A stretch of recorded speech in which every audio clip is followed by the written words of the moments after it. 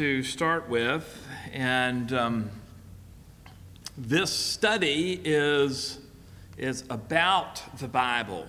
Okay, and that means we're not going to look at a passage of the Bible necessarily and work our way through a passage of the Bible, although next week when we look at the story of the Bible, we're going to be retelling the story of the Bible and working our way all the way through the Bible in basically 2 1-hour blocks.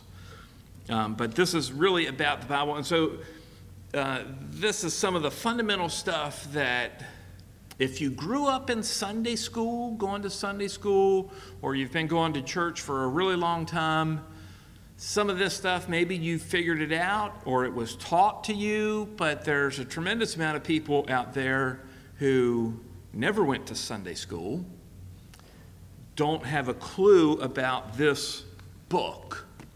I'm talking about this physical book. They don't have any idea about it, and they certainly don't have any idea about what's written in it.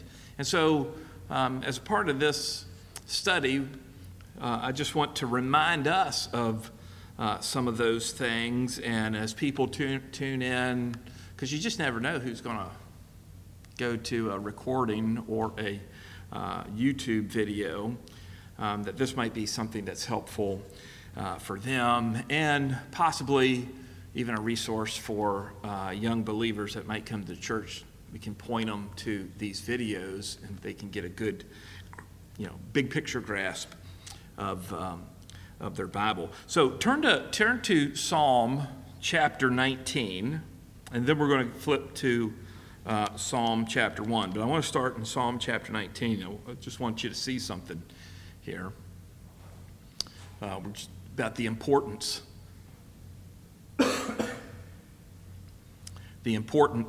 of the Bible. So Psalm chapter 19, verse 1 says, "The heavens declare the glory of God, and the firmament shows his handiwork. Day unto day utters speech." Now that's an odd phrase. Day unto day utters speech, telling us the progress of time communicates something to us. "And night unto night reveals knowledge. There is no speech nor language where their voice is not heard. Their line is going out through all the earth, and their words to the end of the earth." Now, so in these verses, these first 4 verses of chapter 19, this is talking about revelation, about communicating a message. Now, when we talk about revelation, there are 2 kinds of revelation. There is what we call general revelation, and there's special revelation. General revelation is that revelation that can come to us, that is communicated to us through creation. And isn't that what it's talking about? The heavens declare the glory of God. The firmament shows his hand. So in general revelation, it declares something to us. It tells us something about God. But general revelation only takes us so far. Now turn back to Psalm chapter 1.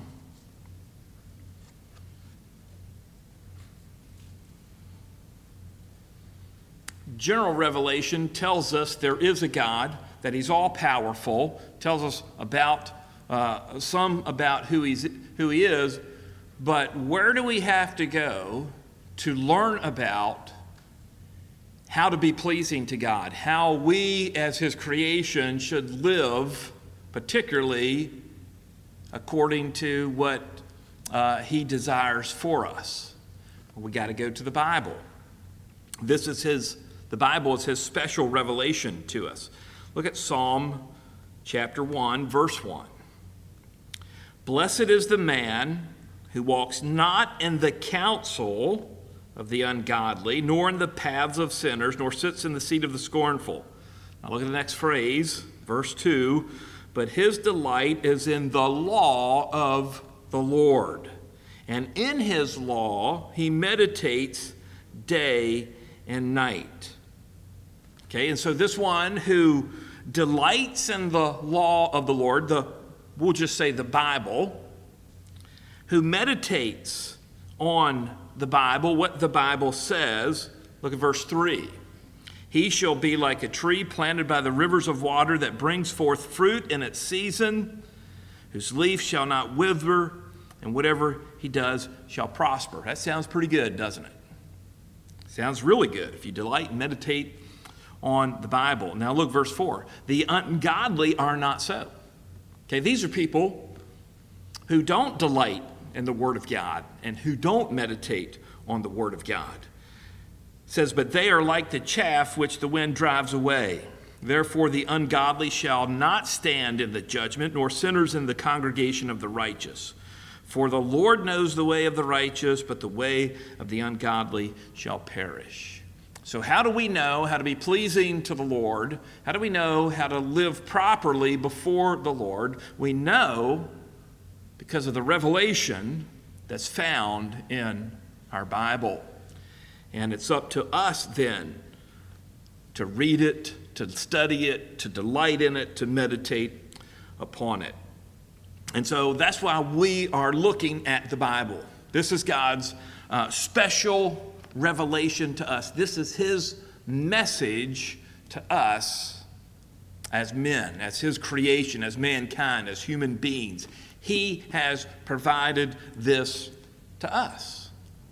Everything that he wants us to know about himself, ourselves, the relation of man to God is found here in the Bible. You can't find it anywhere else. Anywhere else is just guessing. Here is where the truth is. And so we need to understand a little bit about this book. And that's what this study is about. So let me just run over some introductory things here as we begin. So this study is just going to be a bird's eye view, so a 30,000-foot view of the Bible. Much of this study, practically all of it, is going to be about the Bible as a book as we have it today. You know, the Bible wasn't always like this. Okay? There was a time when people did not have a collection. The Bible is a collection of books. And there was a time when they didn't have a collection of books all put together. They had a book here, a book there. They had this letter from Paul. They had this gospel. And now, praise the Lord, we have this all put together. And probably, for many of us, maybe the most expensive book we own, unless you went to medical school, is a Bible, because we spend a lot, we want to have a good Bible, something that's going to last that we can refer to. Of course, then, you know, if your Bible is on your iPhone 12, it might be $1,000. I don't know.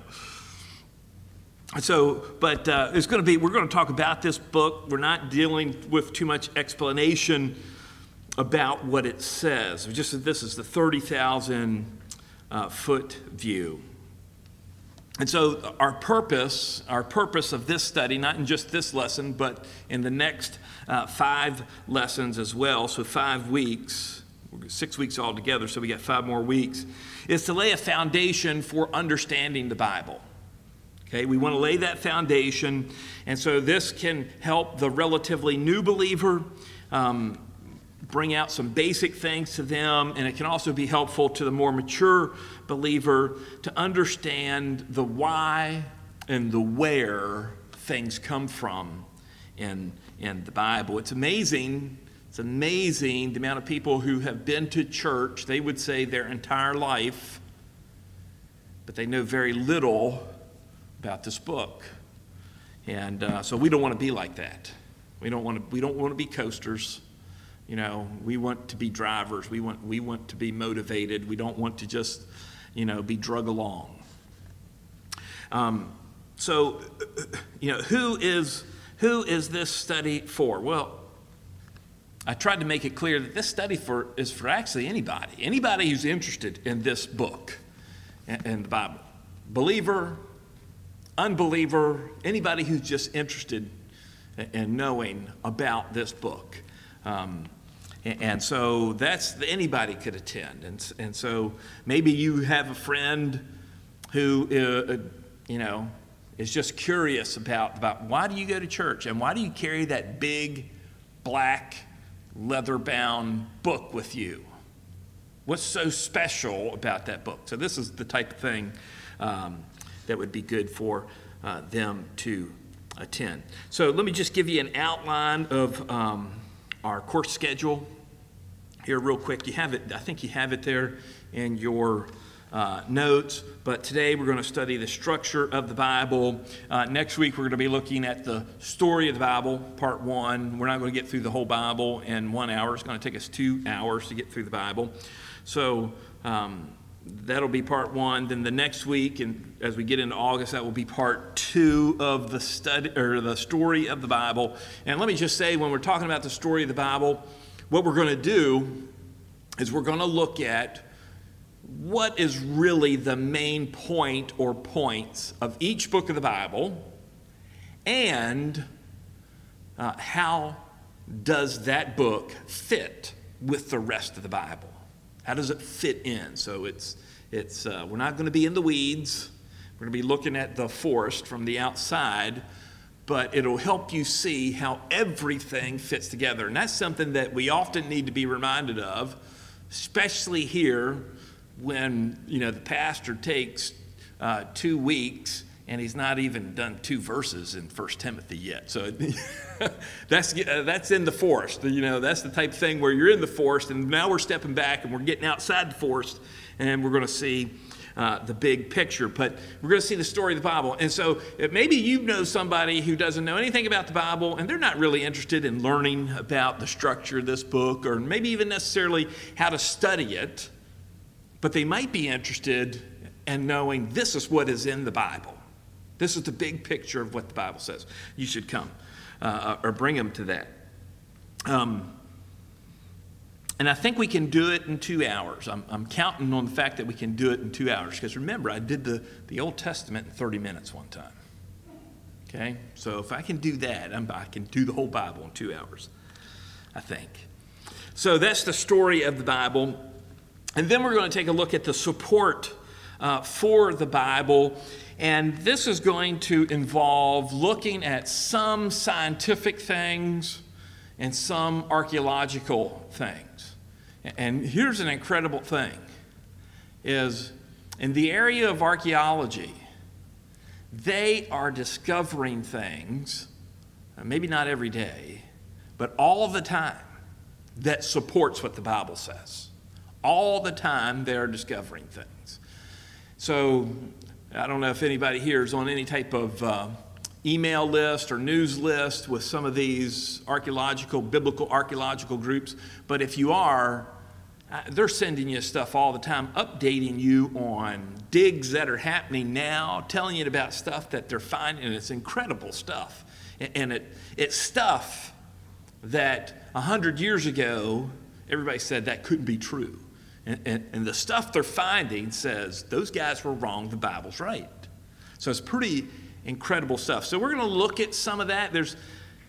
There is obviously within our time frame, we can't look at a whole lot of stuff, but there's a few particular things that I want us to look at that I think are pretty significant, both for Old Testament and New Testament support.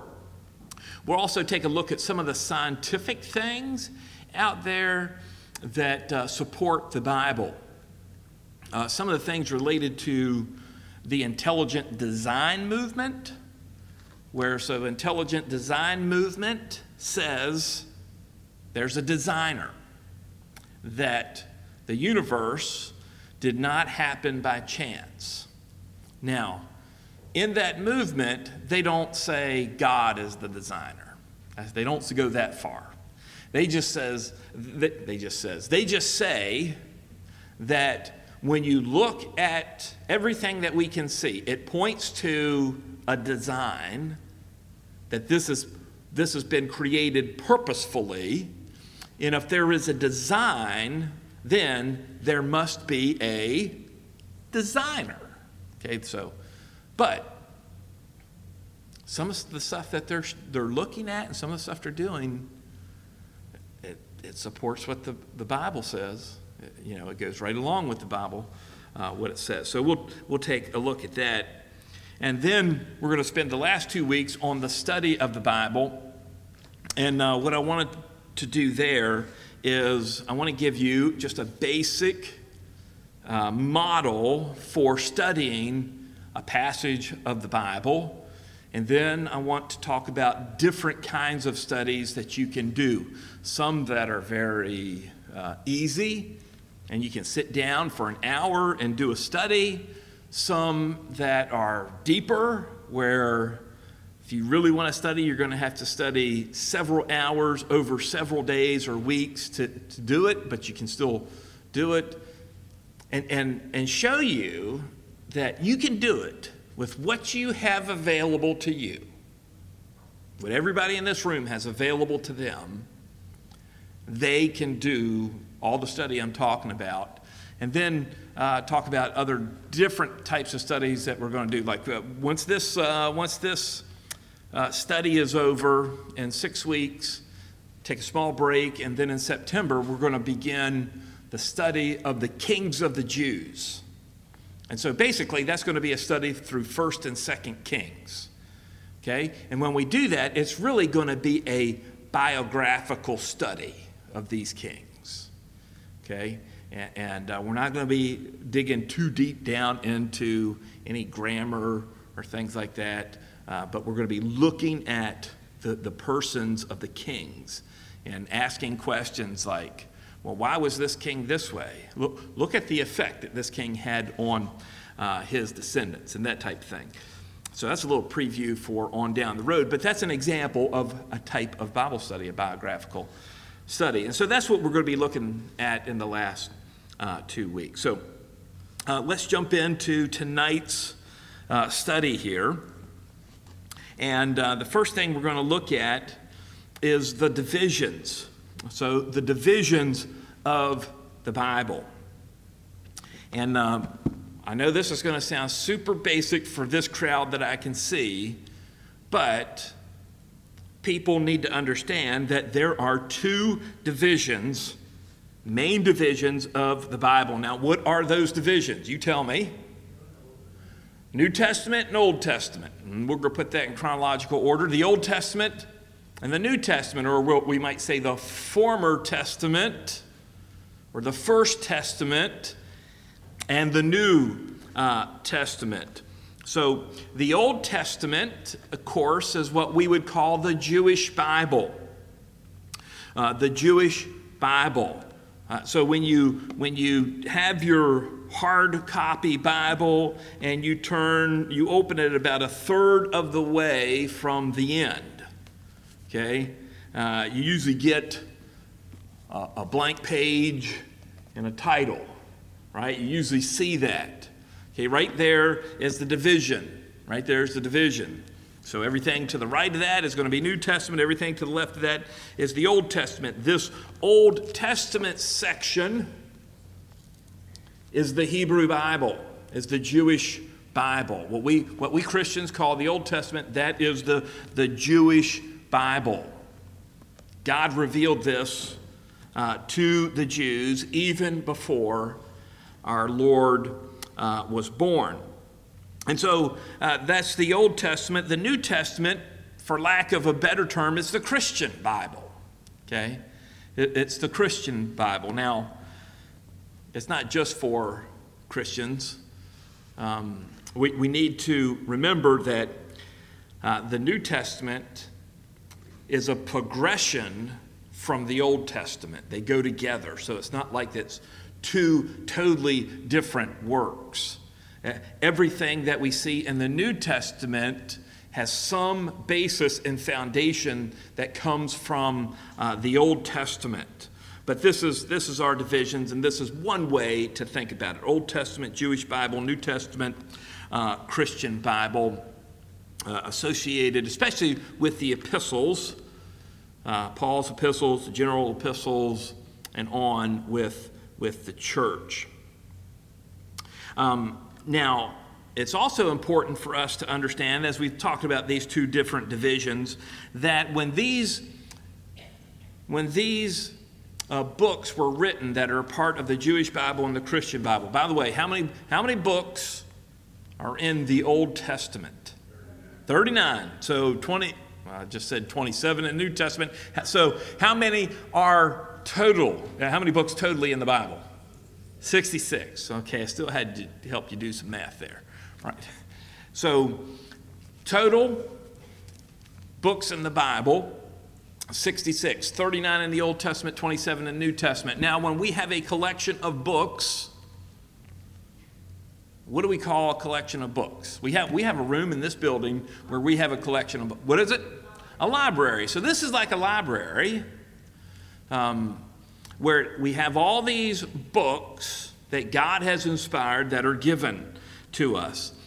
And when God first revealed what is in these books and they were written down, they were not written down in English. They weren't written down in English. In the Old Testament, so our books that are in the Old Testament, the first 39 books were written down in Hebrew with a few passages in a language called Aramaic, very similar to Hebrew. Okay? But they were written down in Hebrew. The New Testament, when it was originally given, was written down in Greek. It was written down in the Greek language. Now, the Hebrew and Greek of our Bibles is not like modern Hebrew and modern Greek. There are some differences. Now, our modern day Hebrew is based on biblical Hebrew. In fact, modern Hebrew has been reconstructed from biblical Hebrew, but there's some differences. Languages change, they evolve as they live. And modern Greek is different than the Greek of the New Testament. The Greek of the New Testament is called Koine Greek, and it's slightly different than the Greek of today. There's certainly some similarities, but they're not exactly the same. We also need to understand, when we think about the languages in which the Bible was written, that God had the Bible written in the common language of its intended recipients. The common language. In other words, the Bible is not written in academic language, philosophical language, or ultra-high literary language. The Bible is written in the common language of the people to whom these books were written to. Okay, so it's not eloquent in that sense. Okay, the Bible wasn't written to be a high form of literature, although at times it does become a high form of literature, such as many Hebrew scholars believe the greatest poetical work in the Hebrew language is the book of Job, the greatest poetical work.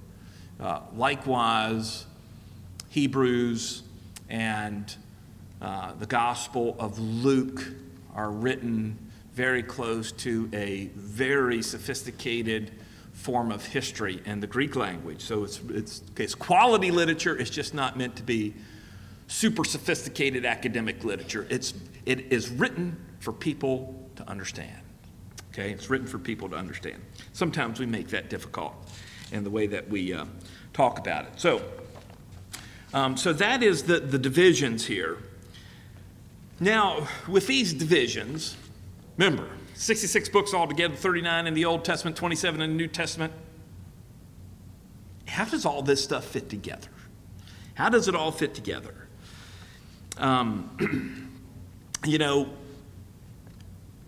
It might be easy for someone to discount the Old Testament today because that was for the Jews a long, long time ago, thousands of years ago. So that's for those Jews back then. It's not for us today. You might say, well, the New Testament's for us. We can just ignore the Old Testament. We don't need to know the Old Testament. We just need to know the New Testament. And if that was someone's thought, they would be incorrect. And this would lead to misunderstanding the Bible, because the Bible, even though it was written over a span of a couple thousand years, all these books, a couple thousand years, about 40 different authors, to different people, it has several unifying factors. It has several common themes and threads that run through the Bible. And I just want to mention a couple of them here. First, the Messiah. The Messiah. Okay? Now, in the New Testament, we're introduced to the Messiah as the Lord Jesus Christ. Christ and Messiah, same word, means same thing. And so when we think of this designation, Messiah, we actually can see that it is a unifying theme in the Bible. In the Old Testament, we see there's a need for him coming to the earth. The Old Testament tells us there's a need for the Messiah to come. We also see in the Old Testament there is a promise of him coming. There's a promise that the Messiah will come. It even tells us the purpose of his coming. When we come into the New Testament, we see the fulfillment of his first coming. We see the ministry of the Messiah at his first coming. We see the words and works of Jesus Christ. That's the ministry of the Messiah. We know who he is. We know what he said, what he taught, some of the things that he did. And we know he will return. The New Testament tells us that. And when we look at that in the New Testament and we look at some of the unfulfilled prophecies of the Old Testament, all of a sudden the light bulb should go on and say, Old Testament, New Testament connected. They're talking about the same thing. And so when we think about the Messiah, the person of the Messiah, we see that there's this thread that runs all the way from throughout the Old Testament into the New Testament. In fact, if we think about it real hard, we see that this thread begins at least in Genesis 3 and runs all the way through Revelation 22. So if you don't know, Revelation 22 is the last chapter of the New Testament. Okay, we see that thread. So another unifying factor that I see is the plan of God for history. Now, when we think about history, we usually think past tense, but we need to think big picture history, past, present, and future, and so it's all of this. And when we see this, we see how God is working out his plan throughout time, from what's happened in the past to even what's going on now, to what will happen in the future. We see God working his plan out. And really, next week when we start looking at the story of the Bible, this is what we're looking at. We're looking at how God is working, how God is accomplishing his plan in the world that's recorded in the Bible for us. The Bible tells us of these things. And finally, the kingdom of God. I think the kingdom of God is another unifying factor. So the more and more I study this particular topic, the more and more I'm convinced that this is probably the theme of the Bible. If you could run the Bible down to one theme, the kingdom of God is going to be that theme. And, if you heard the last sermon that we had in the book of Acts, I talked about the kingdom of God, and I tried to show in that how the kingdom of God runs from eternity past to eternity future, and it covers everything in between. Okay, so it follows all the way through the Bible. All the way through the Bible, we see this kingdom of God idea. And so that's another unifying factor. So now what I want to do is zero in on each of the divisions, the Old Testament and New Testament. So let's look at the Old Testament first. We're going to look at the language of the Old Testament. And remember, what's the language of the Old Testament? Hebrew, right? With a little bit of Aramaic. So it's Hebrew with a little bit of Aramaic. Now, you might want to write this down. I can't remember if I put this in your notes or not. Did I put in your notes the Aramaic portions? Okay, so I won't go into that. But let me just say that there's a significant portion, as you can see in the book of Daniel, that's in Aramaic. Okay, and that relates Daniel to the Gentiles and the Gentile world, because that's what the Gentile world spoke. It's Aramaic. Aramaic was the universal language at that time. So everybody, if you had any political correspondence, you would have spoken Aramaic. Any international trade that would happen, Aramaic is probably going to be the language. In Daniel's day, if you were a pilot, you spoke in Aramaic, like they do in English today. Anybody get that? If you're a pilot in Daniel's day? Yeah, okay. No pilots, no airline pilots in Daniel's day. Just checking to see if you're awake. But you'll find there's actually more Aramaic in the Old Testament than what I've listed here. There are different places in the Old Testament where you just find a word here and there, and it's an Aramaic word, not a Hebrew word. So you got your Bibles there with you. Turn to Genesis 1:1 real quick. I want you to see the words here. Okay? And so when we open our Bibles up to Genesis 1:1, I want to make a couple observations here. I'm going to make it, I don't know what's in your Bible or how your Bible's laid out, but I just want to make some observations about when I open my Bible up and look at this page here, what do I see? Well, this is the first thing I see. I see the title of the book. Okay? This particular Bible says the first book of Moses called Genesis.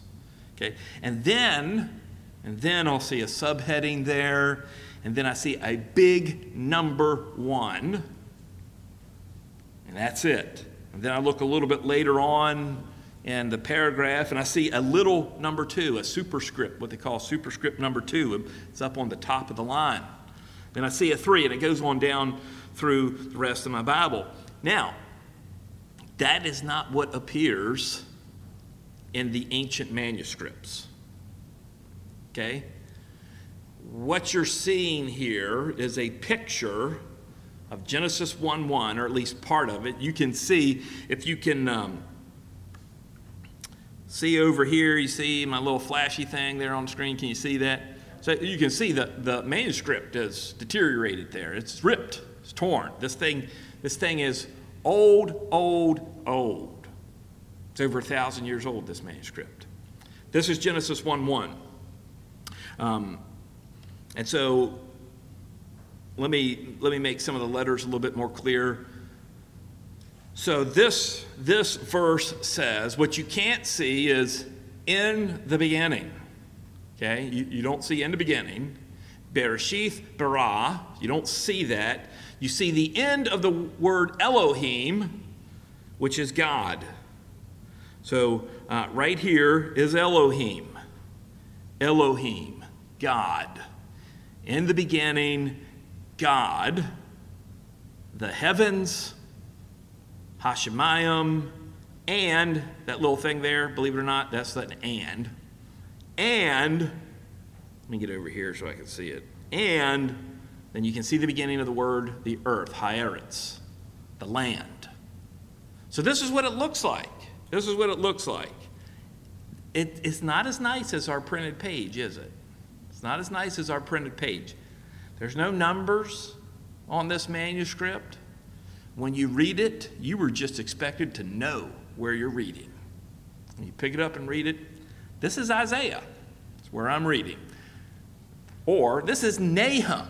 How many of us would pick up a Bible that didn't have any titles or chapters or verses, and we would start in Nahum and we would know we're reading in Nahum? Probably not too many of us. Some of us could probably pick out the Gospel of John. I'm pretty sure I could pick out the Gospel of John right now. We could probably pick out Romans. But when we get into those minor prophets, oh man, We just don't know it. And so, but this is a manuscript from the Old Testament. I want to show you another picture of a manuscript. So there at the title, or the top of the screen that you see, that DSS, that's Dead Sea Scrolls. Okay, 1Q, first cave from Qumran, Isaiah, chapter 1, verse 26 through 31. Now you look at this thing, now you might have a hard time seeing it. It looks great on my screen, though. But this is an animal skin.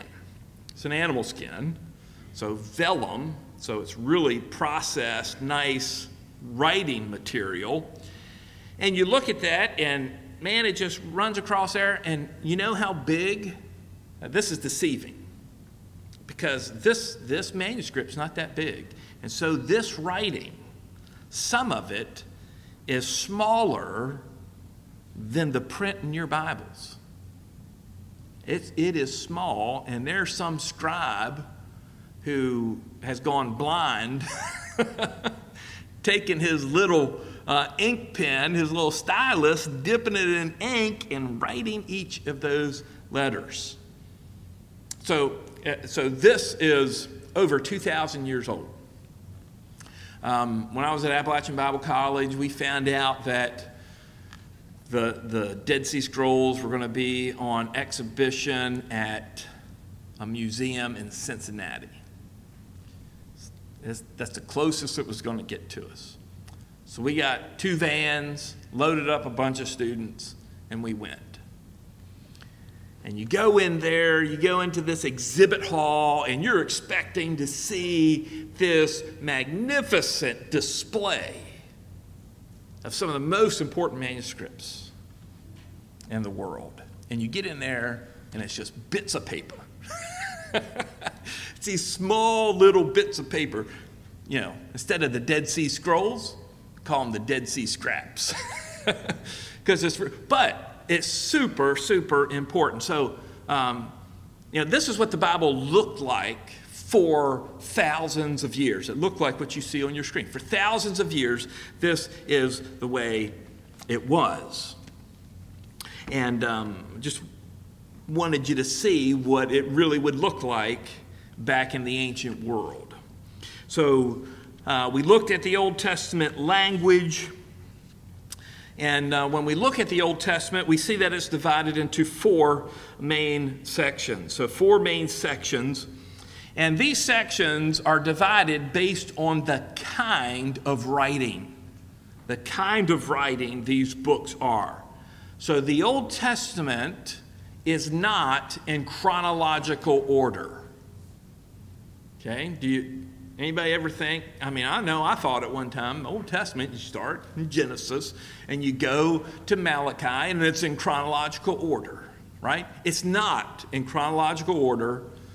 It is arranged by the kind of writing it is. And so in the first section, we have the law. The law. This is the first 5 books of the Bible. Genesis, Exodus, Leviticus, Numbers, and Deuteronomy. And that's all the ones I'm going to quote in case I get it wrong. So that's the first 5 books of the Bible. And so that's in the category of the law or the Torah. We'll see a little bit later that this is the Torah. And so these books are characterized by beginnings, by the beginning of things here. The second category of books in our English Bibles, we're talking about English Bibles right now, is the historical books. The historical books. And they begin with Joshua, the book of Joshua, which comes after Deuteronomy and goes all the way to Esther. These are the historical books, and they are called historical books because they are written more as an account of history. They're telling us what happened in history. Then there are the poetical books or the wisdom books. And so this is Job through Song of Solomon. Okay, and as the title of this section shows, these books are written almost exclusively in Hebrew poetry. So the Bible is a poetical book.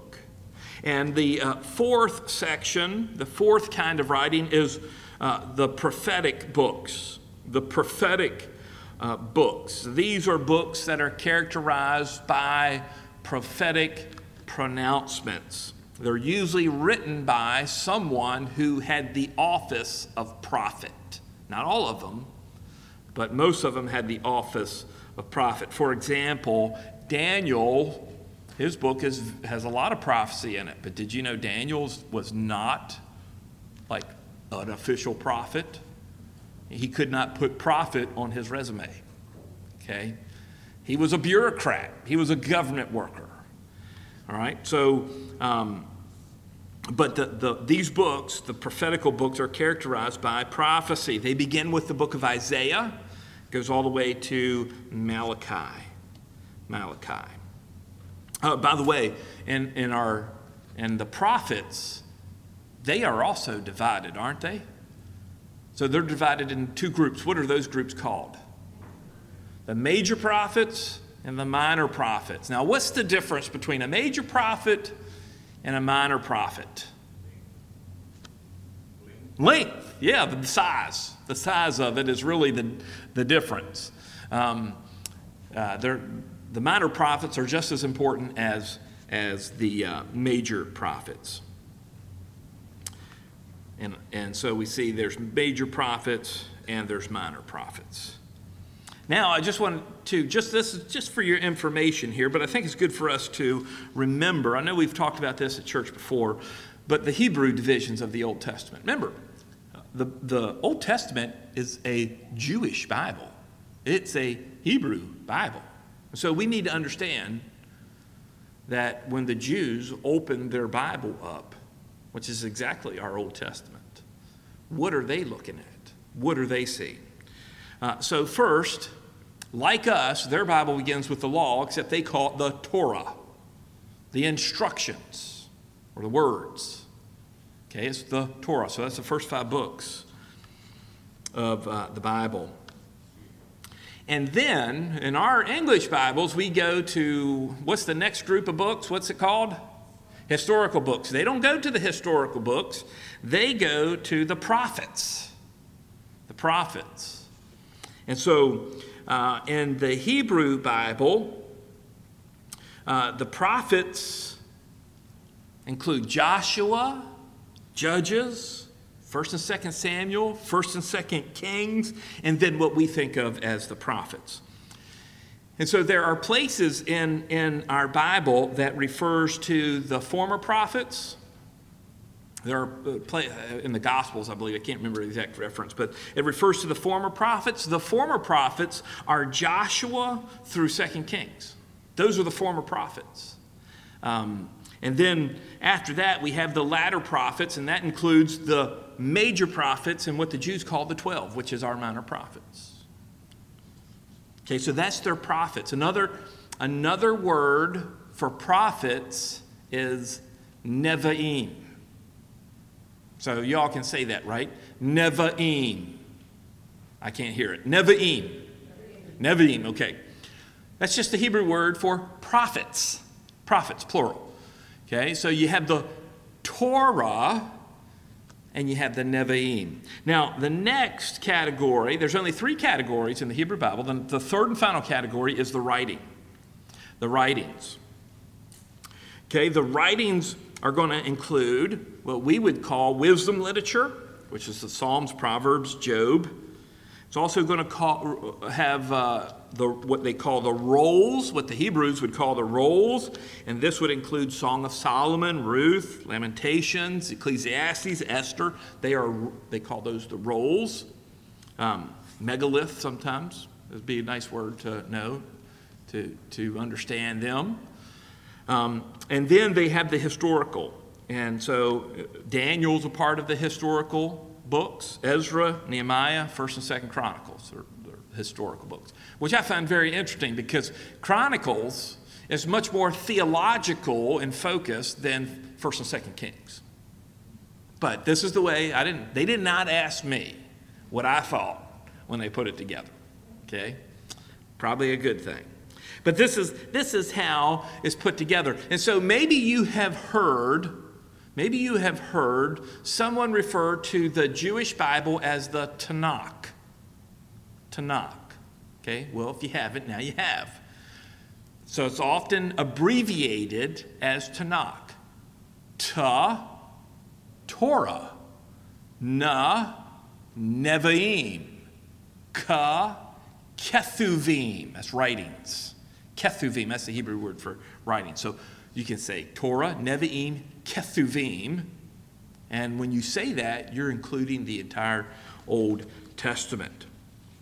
So if you want to know, a really good source for knowing more and more about the Old Testament, and it's a little bit dated, but it's solid, that is Merle Unger's Introductory Guide to the Old Testament. His Introductory Guide to the Old Testament is an excellent resource just to get into some of the more detailed things about the Old Testament. So we have 15 minutes left, and we got to get through the New Testament. All right? So on to the New Testament. Okay, the language of the New Testament is what? I already told you this. What is it? Greek. It is the Greek language, and it's specifically what we call Koine Greek. Koine. It's that's spelled K-O-I-N-E. K-O-I-N-E. Koine Greek, which was used from about 300 BC to about 300 AD, or AD 300, so right in that range. Okay, that's when it was used. So that falls right in the time of Jesus and the apostles and the early church. And let me show you something. So this is a manuscript. This is Codex Sinaiticus. It was found on Mount Sinai in the trash can. Okay. So this is one sheet that you're seeing there. 4 columns. Now, if you were up here looking at it real close, one of the things you would notice, there is no spaces between the letters, between words, no spaces, no punctuation, nothing like that. And, I mean, you should try it sometime. You know, find something, take out all the punctuation, take out all the space between the words, and then give it to somebody to see if they can figure out what it says. It's surprisingly easier than what you think, but when you only know a little bit of Greek or none at all, it doesn't look easy, does it? But here we see in this, under the red underlined here is John 3:16. Okay, this is John 3:16, and you notice there's no breaks between any of the words. It says, so for he loved God the world. So we would then put that in English, for God so loved the world, right? One thing I do want to show you, this is an important thing, but right here, you see these blue boxes? And the first blue box is the word theos, God, but it's not spelled out. It's abbreviated. It's the first letter and the last letter, and has a little line above it. And the second box is Jesus Christ, Yesu. Okay, little line above it. That's called the Nomina Sacra. Okay, that's the name of those things. And those things become important in the Christian scribal tradition because it shows us there is a regularity and a consistency with the scribal practices of Christians. It wasn't just a bunch of half-literate people out there scribbling down things. It was very intentional and very systematic. And so these are the Nomina Sacra, okay? That's extra. That's not really part of knowing about the Bible. That's a part about knowing manuscripts. So you owe me for that one. So New Testament language, and there's 4 main sections in our New Testament, right? We're usually a little bit more familiar with the New Testament, usually a lot more familiar than we are with the Old Testament. Even people who don't know anything about the Bible They know, hey, there's a gospel in the New Testament or something like that. And so that's what the first section of our New Testament is the Gospels, Matthew, Mark, Luke, and John. Okay, and the Gospels are divided up into the Synoptic Gospels and the Gospel of John. Matthew, Mark, and Luke are Synoptic Gospels. John is a standalone gospel. He's unique. He's unique from the others. Then there's the book of Acts. The book of Acts forms its own category. It's the historical book, if we can put it that way, of the New Testament. And then we have the epistles. That's not Pauline, so like a girl's name. So we're going to call it Pauline. Actually, there's a debate about should you say it Pauline or Pauline. We want to make Paul as masculine as possible, so we're going to call it Pauline instead of calling him Pauline. So you have the epistles of Paul, and then we have what you call the general epistles, which would be Hebrews, James, 1st, 2nd Peter, 1st, 2nd, 3rd, John, and Jude. Okay? So that's the epistles. They're letters. And then we have the book of Revelation. The book of Revelation, again, stands as its own category of writing. It is unique in the New Testament and what it contains and how it is written. So that's the Old Testament, New Testament, how they break down. The Greek New Testament, what we call the Christian New Testament, is just like our English Bibles. It's very close in the way it orders things. Is there any questions about the Old Testament, how it's laid out, how it's structured, or the New Testament, how it's structured? Okay. Well, now let's go to the layout of our Bibles, our English Bibles, okay? You have an English Bible, presumably, so you already know this, or you can look at it. This picture here is a picture of the Tyndale Bible. Okay, the Tyndale Bible. So this is going to be the first Bible in English that was translated from Hebrew and Greek. So there were some Bibles in English that came before Tyndale, but they usually came out of Latin. Okay, or they weren't complete. So this is John 1. This is John 1. And let me see if I can show you here. You can't see the first line. In the beginning was the Word, and well, you can see that the Word was the Word, and same was, I think that same was in the beginning with God. Okay, so you see this from the beginning of the Gospel of John. And you see that, and if you took your time, you could read it, but there's some funny-looking letters in there. You could figure it out. You know, S's look like F's in this particular script.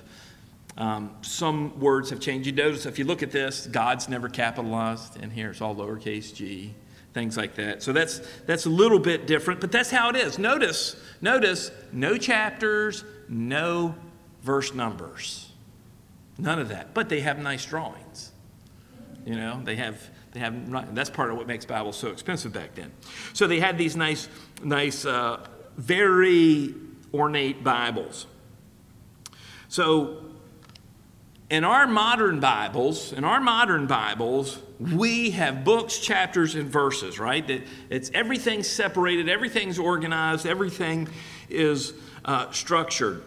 And so when you look at your Bible, no matter what book of the Bible you turn to. We'll just go stick with Genesis 1:1 because it's easy to find and easy to see everything we need to see. So in Genesis 1:1, you have a big number. The big number is the chapter. Then you have a little number. The little number is the verses. You might be surprised, but there's a lot of people who have no idea what those numbers are there for. Okay? These numbers are giving us the address of the words. They're telling us, where do these words come from? Where do they belong? Where's their home? And so, just like everybody here has an address, the words of the Bible now have an address. So you can go to the book, you can go to the chapter, and you can go to the verse. And I think at least one person that I'm at least going to shake his hand when I get to heaven is the guy who put all this stuff in there. Because it's helpful, isn't it, knowing chapters and verses.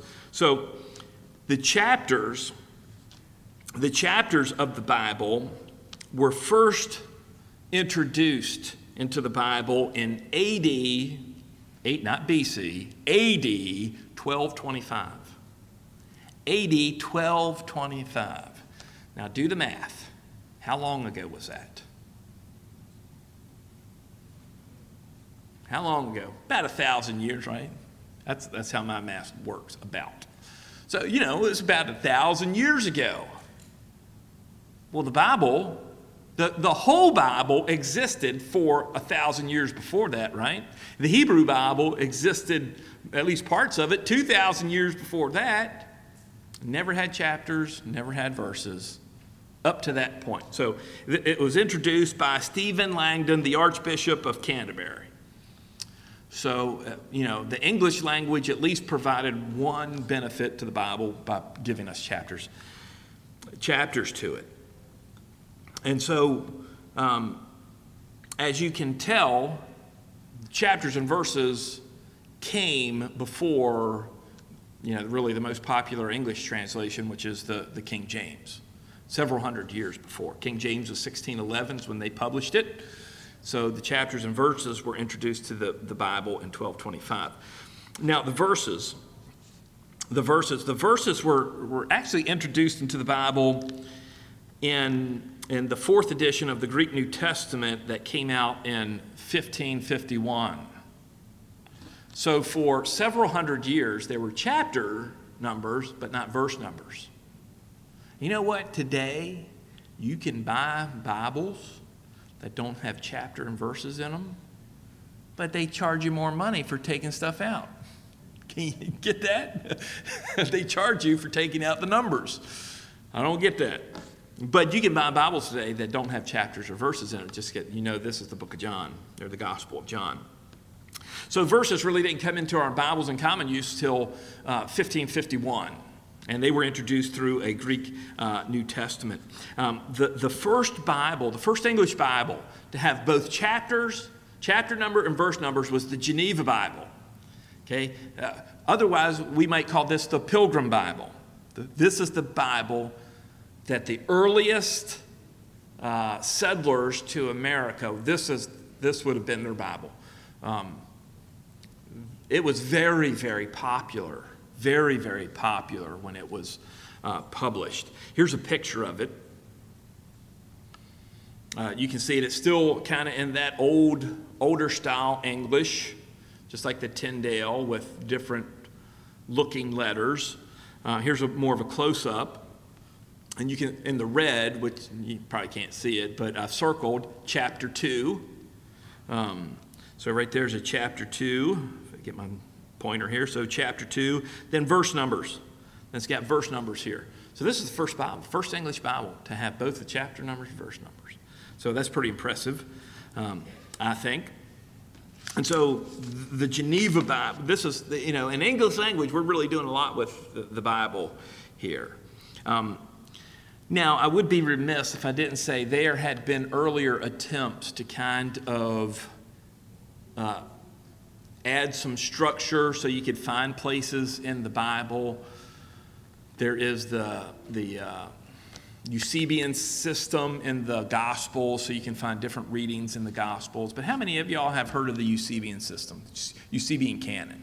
Yeah, exactly. Didn't work, did it? Didn't stick. You can still, if you buy a Greek New Testament today, a critical edition of the Greek New Testament, you'll find it in there, but you're not going to find it anywhere else. In some high liturgical churches, they might still refer to that, but most people have no idea about it. Back at the early part of when we move into the AD section of the calendar. There were some attempts by some Jews back then to kind of bring some type of system of location to the Hebrew Bible, but again, it didn't stick. It didn't stick around. People weren't interested in that. So that really brings us to the end of our layout of the Bible.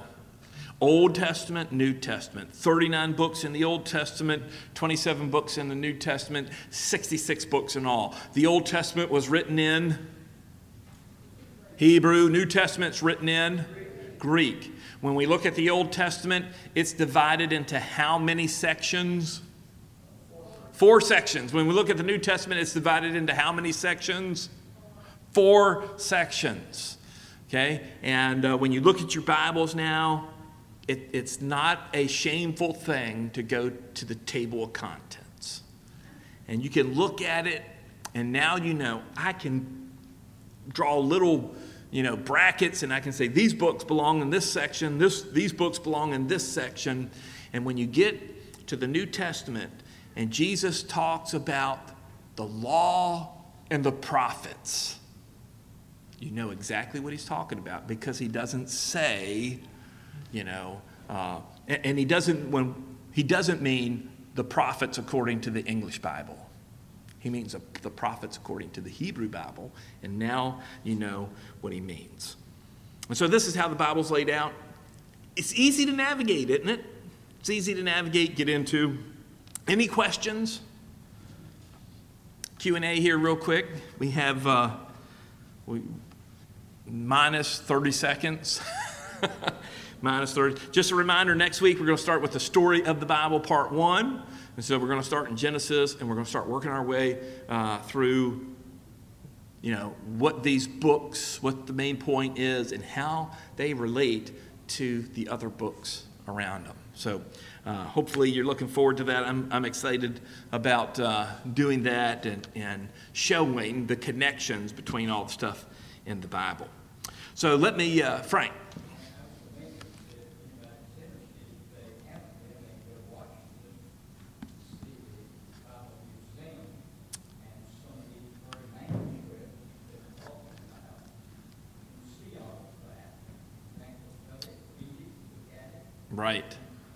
Right. The Museum of the Bible is a great resource, and if you're into going online, if you type in to your search bar, if you just type in New Testament manuscripts, there are several sites that are dedicated to the New Testament manuscripts, and you can go there and you can click on all these different manuscripts and look at them. And it's pretty incredible. It's pretty incredible what's available now. There's also the Dead Sea Scrolls Project. And I showed you that one picture of the Dead Sea Scrolls, Isaiah chapter 1, verse 26 through 31. In that program, you can go to that scroll and highlight a section of Scripture, and it will tell you where it's at and give you a translation. It is incredible. And so it's taken the Dead Sea Scroll that they found, obviously in the Dead Sea, close to the Dead Sea, and it's incredible. 40 years ago, people would have killed you, your mother, and all your relatives to be able to do that. They would have loved to do that. And we can do it if we want to. Okay, let me close this in a word of prayer and we'll be dismissed. And there is coffee and cookies in the kitchen. Lord, we give you thanks for your word. And we not only give you thanks for giving it to us, that it is from you, that it's inspired, that it is your word to us, but we also give you thanks for how you have used so many people through history to give us the Bible the way that we have it now in our hands. where we have titles of books, we have table of contents all arranged, we have concordances that look at all the different words in the Bible and count them all and have gone through the Bible with a comb, and we have all these excellent resources. And so we give you thanks for the work that all these people have done and that we benefit from the product of this. So Lord, help us to be people of Psalm chapter 1, where we delight in your law and we meditate on it. And so that we will be pleasing to you and that we will be prosperous people in your sight. We pray this in the name of our Savior, Jesus Christ. Amen.